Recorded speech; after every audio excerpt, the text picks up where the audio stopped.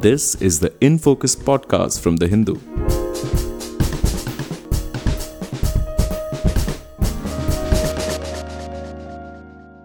Hello and welcome to another edition of the In Focus podcast. I'm your host, G. Sampath. The International Monetary Fund had granted a bailout of $3 billion to Sri Lanka in March this year. The IMF had imposed 9 conditions for agreeing to the bailout. And next month, the global lender will conduct its first review before the next tranche of funds under the bailout are released to Sri Lanka. So, what are the conditions that Sri Lanka has had to fulfill and on which it will be evaluated? What has been the public's response to the austerity measures that the government has had to implement, measures that are inevitable with any IMF loan? And what success has Sri Lanka had in restructuring its debt domestically and with other lenders such as China? We discuss all these questions and more in this episode of In Focus, and we have with us Meera Srinivasan, the Hindu's Sri Lanka correspondent. Meera, thank you so much for joining us. Thank you, Sampath. My pleasure. Meera, so to start with, I was just wondering what has been the impact of the IMF bailout so far? I think one tranche of funds have already come in, if not more. So, is the economy on the mend? Has normalcy, so to speak, returned in terms of an end to shortages, end to the extended power cuts that we had seen? Because the country had no foreign currency to pay for essential imports and so on. Right, Sampath.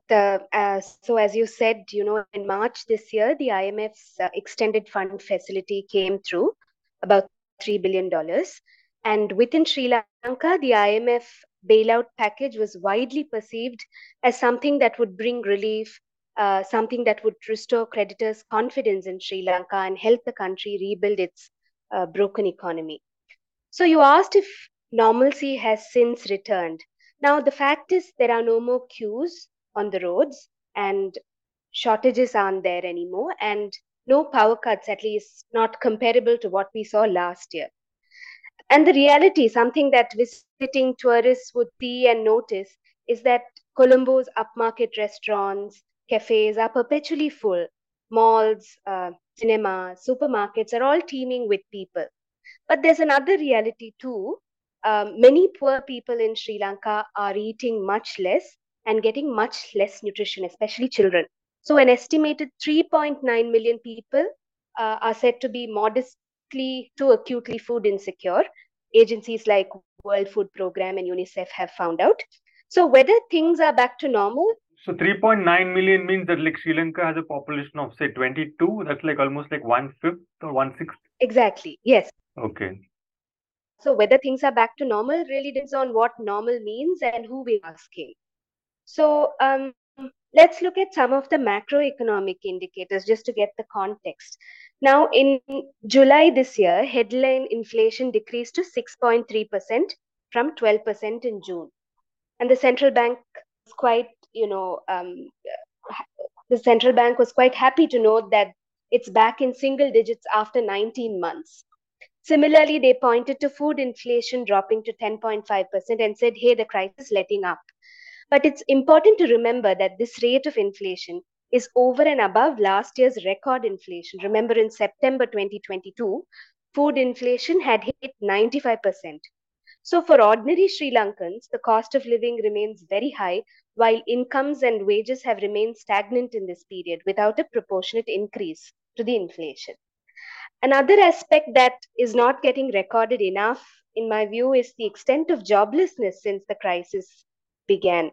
So, official data this year showed that the first quarter saw Sri Lankan economy shrink by 11.5%, and industry specifically has contracted by 23.4%. Now, this is massive. So, trade unions in Sri Lanka's garment sector, for example, are saying that 50,000 workers have lost jobs since the pandemic and through the crisis. And we also know that some 3 lakh people have left Sri Lanka last year looking for employment abroad. And we repeatedly hear of professionals, specialist doctors, nurses continuing to leave the country, seeing very little hope here in future. So in terms of foreign exchange, which you mentioned, it's hard to say there's some drastic improvement in the situation.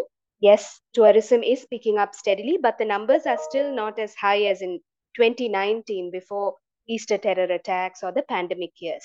And export revenue from tea and garments is showing positive trends, but again, they are susceptible to pressures that we are seeing in the global market now. So, all this is a bit precarious for Sri Lanka. And the IMF package is about $3 billion to be dispersed over a period of 4 years. It's not really big money in relation to Sri Lanka's needs, but the government and its very optimistic backers say that this will help Sri Lanka borrow more in the near future. But it's neither easy nor straightforward. This is Sri Lanka's 17th IMF agreement, that too after a sovereign default. So evidently, the IMF bill hasn't worked for Sri Lanka in all these years, the last 16 times. And in fact, a few within Sri Lanka see the IMF as part of its problem and not really part of its solution. So, as you said, the first tranche came in soon after the agreement was signed, and the second is expected after the review meeting you mentioned, which is scheduled next month. Right. This So is just to give you a broad overview. Yeah. yeah, right. So I gather from what you're saying, Mira, that the situation is pretty grim. And as you said, inflation is still pretty high, even though it might be in single digits because the base was pretty high to start with.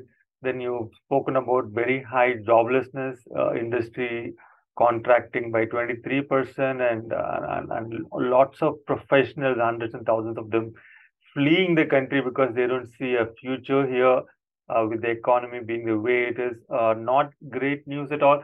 But coming to the IMF bailout, now they have set some conditions for Sri Lankan government, and usually IMF conditions are never popular with the people who have to sort of bear the brunt of it. So, what are the conditions here? How has the government been managing it politically? Interestingly, Sampath, the IMF doesn't term these conditions anymore, and it's often projected as Sri Lanka's own commitments.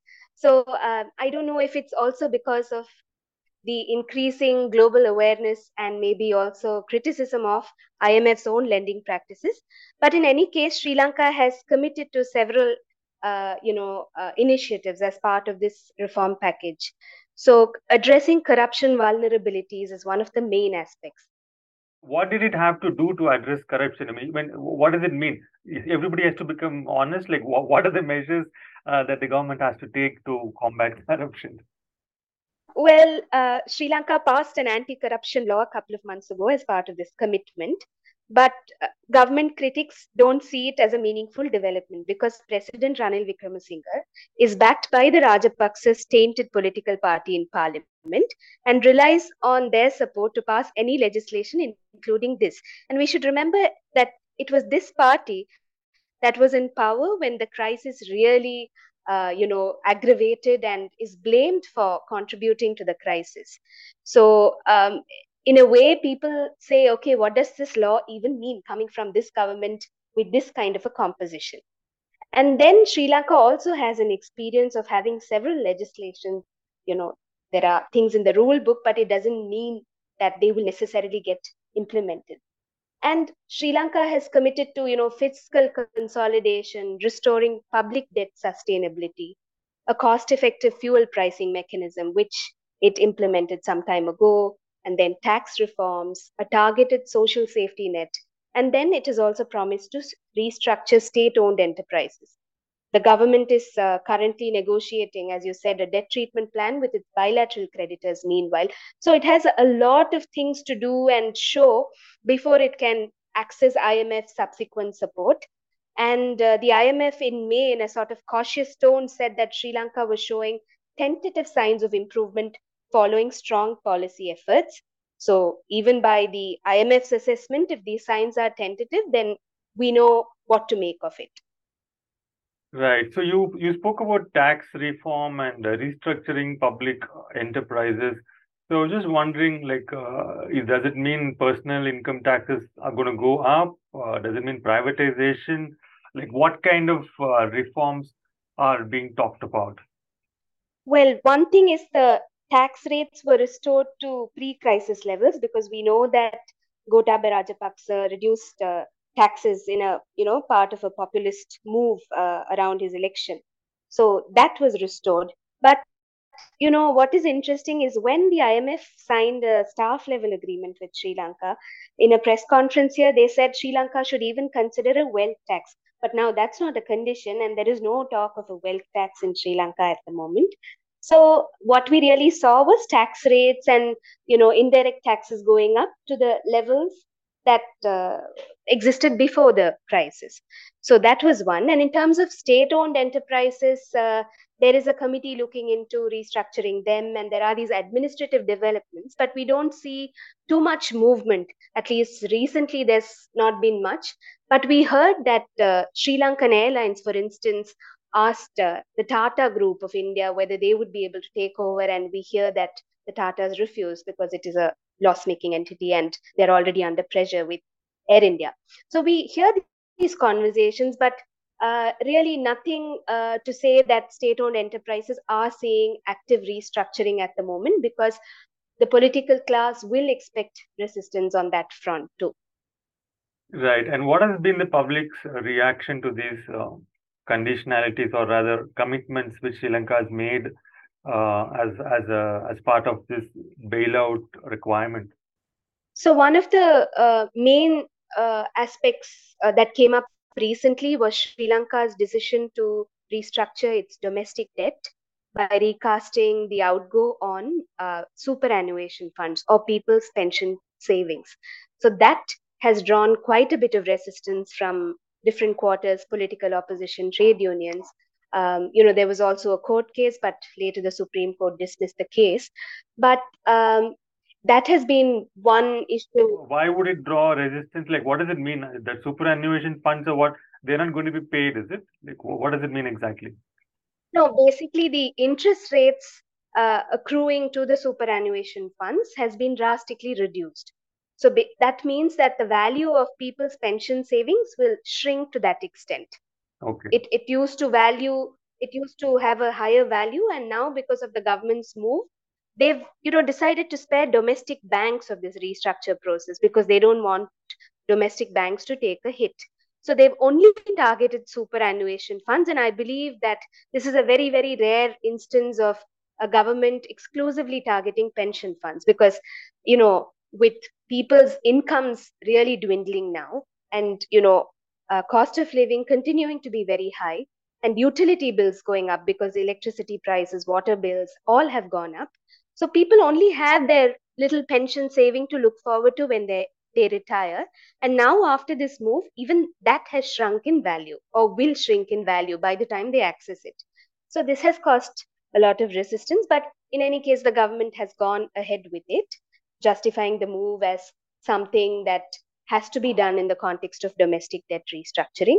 So the other thing that we see some resistance to is the government's social safety net targeting, because a lot of groups feel they have been excluded. And in fact, some economists and women's groups especially are campaigning for a universal social security scheme because they say that this is not the time to target.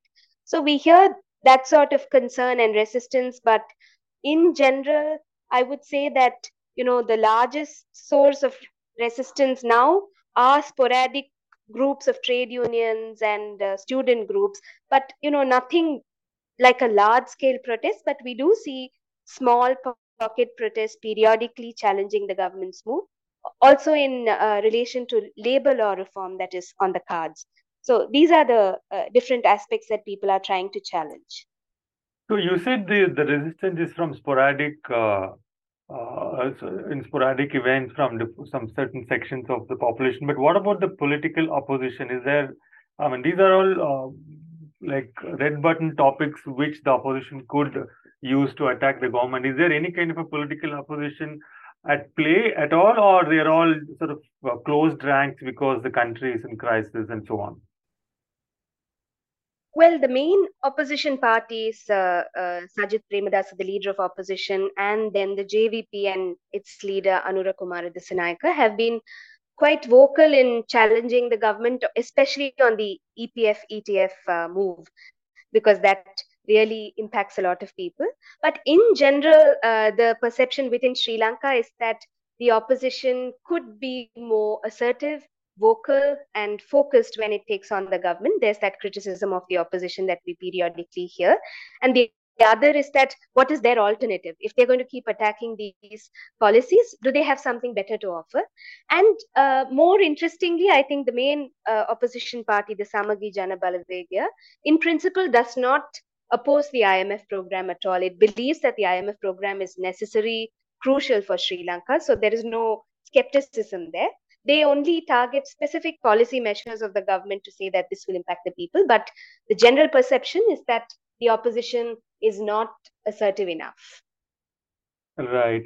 Now, moving on to the other big geopolitical player in this region, China. China, we know, is one of the major creditors in the play. And they have, I think, they account for maybe, I don't know, 15 to 20% of Sri Lanka's debt, but they have not joined the creditors platform for restructuring the debt and so on. So why hasn't it joined? Is it playing hardball? Like, what is the general thinking in Sri Lanka? Yes, so bilateral debt negotiation is a crucial element of Sri Lanka's recovery plan. An IMF team, as you said, is scheduled to visit next month for a review, and its second tranche is going to be contingent on whether Sri Lanka has a clear debt treatment plan with its bilateral lenders.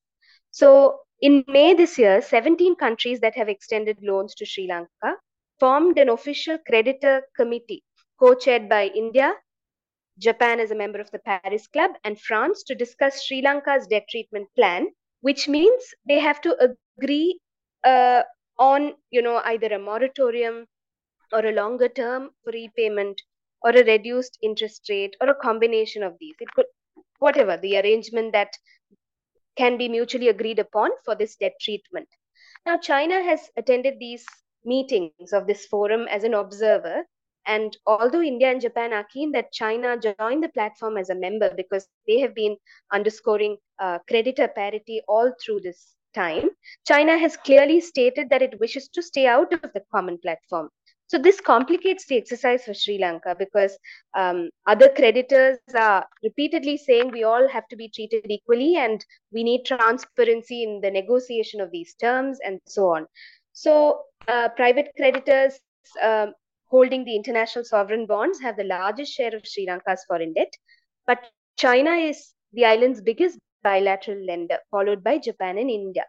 So now we know that, during Prime Minister Dinesh Gunawardena's visit to China this week, China's top diplomat Wang Yi, who's also back as foreign minister, has said that China will help Sri Lanka effectively address the challenges of financial debt, and China will help Sri Lanka improve its capacity for independent development and to exit the poverty trap and trap of non-development and accelerate industrialization and so on. But we see no direct commitment to this debt treatment yet. But what this means for Sri Lanka is more important because, on the one hand, you have the IMF and then this creditors platform with, the West, Japan, and India, and on the other, you have China, and clearly the geopolitics of this dynamic is very easy to see. And with China refusing to join this platform, which it sees as something that the IMF and the West and India back, it's Sri Lanka that is caught in between. It is Sri Lanka that, in a way, is like collateral between these powers deciding what Sri Lanka's course should be.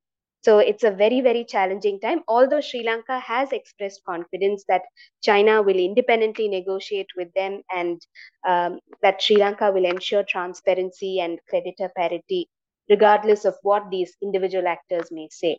So Sri Lanka has expressed a lot of confidence, but we should wait and see whether it's able to, convince all these parties of its program.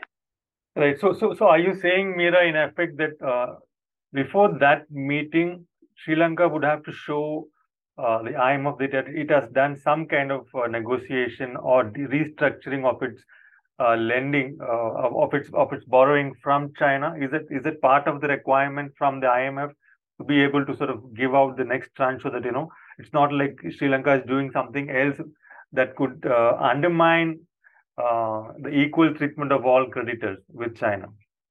Yes, I think the IMF has conveyed that, and I think the IMF also believes that Sri Lanka is on board in ensuring this creditor equity and transparency.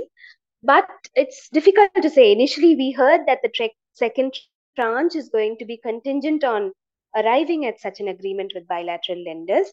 But now that the negotiations are dragging, we are not sure whether Sri Lanka will be able to tell the IMF or convince the IMF that, look, this is going on and we are sure to achieve some sort of understanding soon. So, meanwhile, send us our second tranche. I don't know how this is going to pan out. We have to see what the IMF team says after its review. Right. Now, there are also media reports that Chinese oil major Sinopec is going to start operations in Sri Lanka from next month and will be allowed to sell fuel for less than the maximum retail price. Now, is this a measure undertaken by China with a view to, say, lower the pressure on Sri Lanka's foreign reserves? Well, I'm just trying to understand what exactly does China want in its negotiations with Sri Lanka over the debt restructuring? What is it playing at that Sri Lanka may or may not be able to offer? Yeah, on the one hand, Sri Lanka has these big debt negotiations to carry out with all the powerful bilateral lenders and these partners. At another level, Sri Lanka has been fairly successful in negotiating and establishing sector wise collaborations with different bilateral partners. For example, I see the Sinopec development in that light because in March, Sri Lanka decided to award licenses to three global oil companies to operate in the domestic retail market as part of its efforts to restructure the state owned Ceylon Petroleum Corporation. So they've essentially opened up the retail market to China's Sinopec, then United Petroleum from Australia, and RM Parks USA, which is in collaboration with Shell. And as we know, Lanka IOC is already in Sri Lanka and an important player in the retail market. So, while these individual collaborations targeting certain specific sectors are ongoing, I think the real challenge is for Sri Lanka to be able to negotiate bilateral loan, that too in terms that are not very harsh on Sri Lanka, but agreeable to all the lenders who are insisting that they all be treated equally and in a transparent way. So, to achieve that would be the hardest part at this time, especially because this IMF review is scheduled next month. And we'll know what the IMF thinks of the bilateral debt negotiations once the review is over. Right. So, from what you're saying, Meera, I gather that the biggest challenge right now for Sri Lanka, apart from, of course, managing the requirements of the population in terms of jobs and so on, which continue, is the bilateral debt negotiations with other countries. And China, especially, I think China's money is also sort of locked into many of these infrastructure projects, which have not been generating revenue, which cannot be really great for the economy either. And anything else you want to add on this infrastructure projects, Meera, where China's money is sort of tied up? Sure. Now, one of the things we often hear is about these big ticket infrastructure projects where China has put in a lot of money in the Hambantota Port, Colombo Port City, and so on. But what we also hear from those who are in the know of how these debt negotiations happen is that the countries are having difficulty even in agreeing on which debt to restructure. Like, what is the amount? Is it going to be agreeable to both parties that this is the amount that will in fact be restructured? Which kind of loans are we going to take for immediate restructuring? Which kind of loans will be untouched? So I think it's a very, very complicated exercise with a lot of number crunching and paperwork. But in principle, it would also mean that bilateral lenders are not making it easy for Sri Lanka, regardless of who it is. I think yes, it was important that India, Japan gave financing assurances, which led to the IMF agreement, and then China is independently pledging support at every meeting with a Sri Lankan leader. But what it all means for Sri Lanka, we will have to wait and see, because it's not easy for Sri Lanka to set the terms of this agreement. But it will have to do that to qualify for greater support from the IMF. So it's a very, very challenging phase for Sri Lanka. And as you said, this is at one level, at the government level, at the macroeconomic level. But for average Sri Lankans, for ordinary people, for the poor, it's excruciating. Just not being able to eat enough, not being able to send children to school because they can't afford transport costs, households losing electricity connection because they can no longer keep up with the bill, which has gone up threefold in many households. So it's a very, very challenging year for Sri Lanka. And to say that the crisis has let up, there are no more queues, would be very naive and very disingenuous, because the crisis is still unfolding and we are seeing the impact of the crisis on the ground every day. So whoever is in power in Sri Lanka has a very difficult task. And next year, the country will face general elections and presidential elections. So that will bring about its own set of pressures on the political class. We have to wait and see what that means to the people. Right. I think the really tough times for the country right now, as you sort of very nicely summed up, at the level of the people, of course, the power tariffs are going up, there is joblessness, professionals are fleeing. And you also, I think it needs to be mentioned that while a huge chunk of the population is struggling to sort of eat enough, at the same time, there are pubs are full, the high-end retail outlets are doing well and malls are full and so on. So there is clearly a widening disparity, higher inequality, which is also happening. And at the same time, the government is struggling to sort of negotiate with its bilateral lenders and restructure its debt on time for the IMF's next tranche of money. Thank you so much, Meera, for joining us and for taking us through the crisis that is still unfolding in Sri Lanka more than 1 year after its sovereign default. Thank you so much for joining us. Thank you, Sampath. In Focus will be back soon with analysis of the biggest news issues. In the meantime, you can find our podcast on Spotify, Apple Podcasts, Stitcher, and other platforms. Just search for In Focus by The Hindu. We'll see you soon.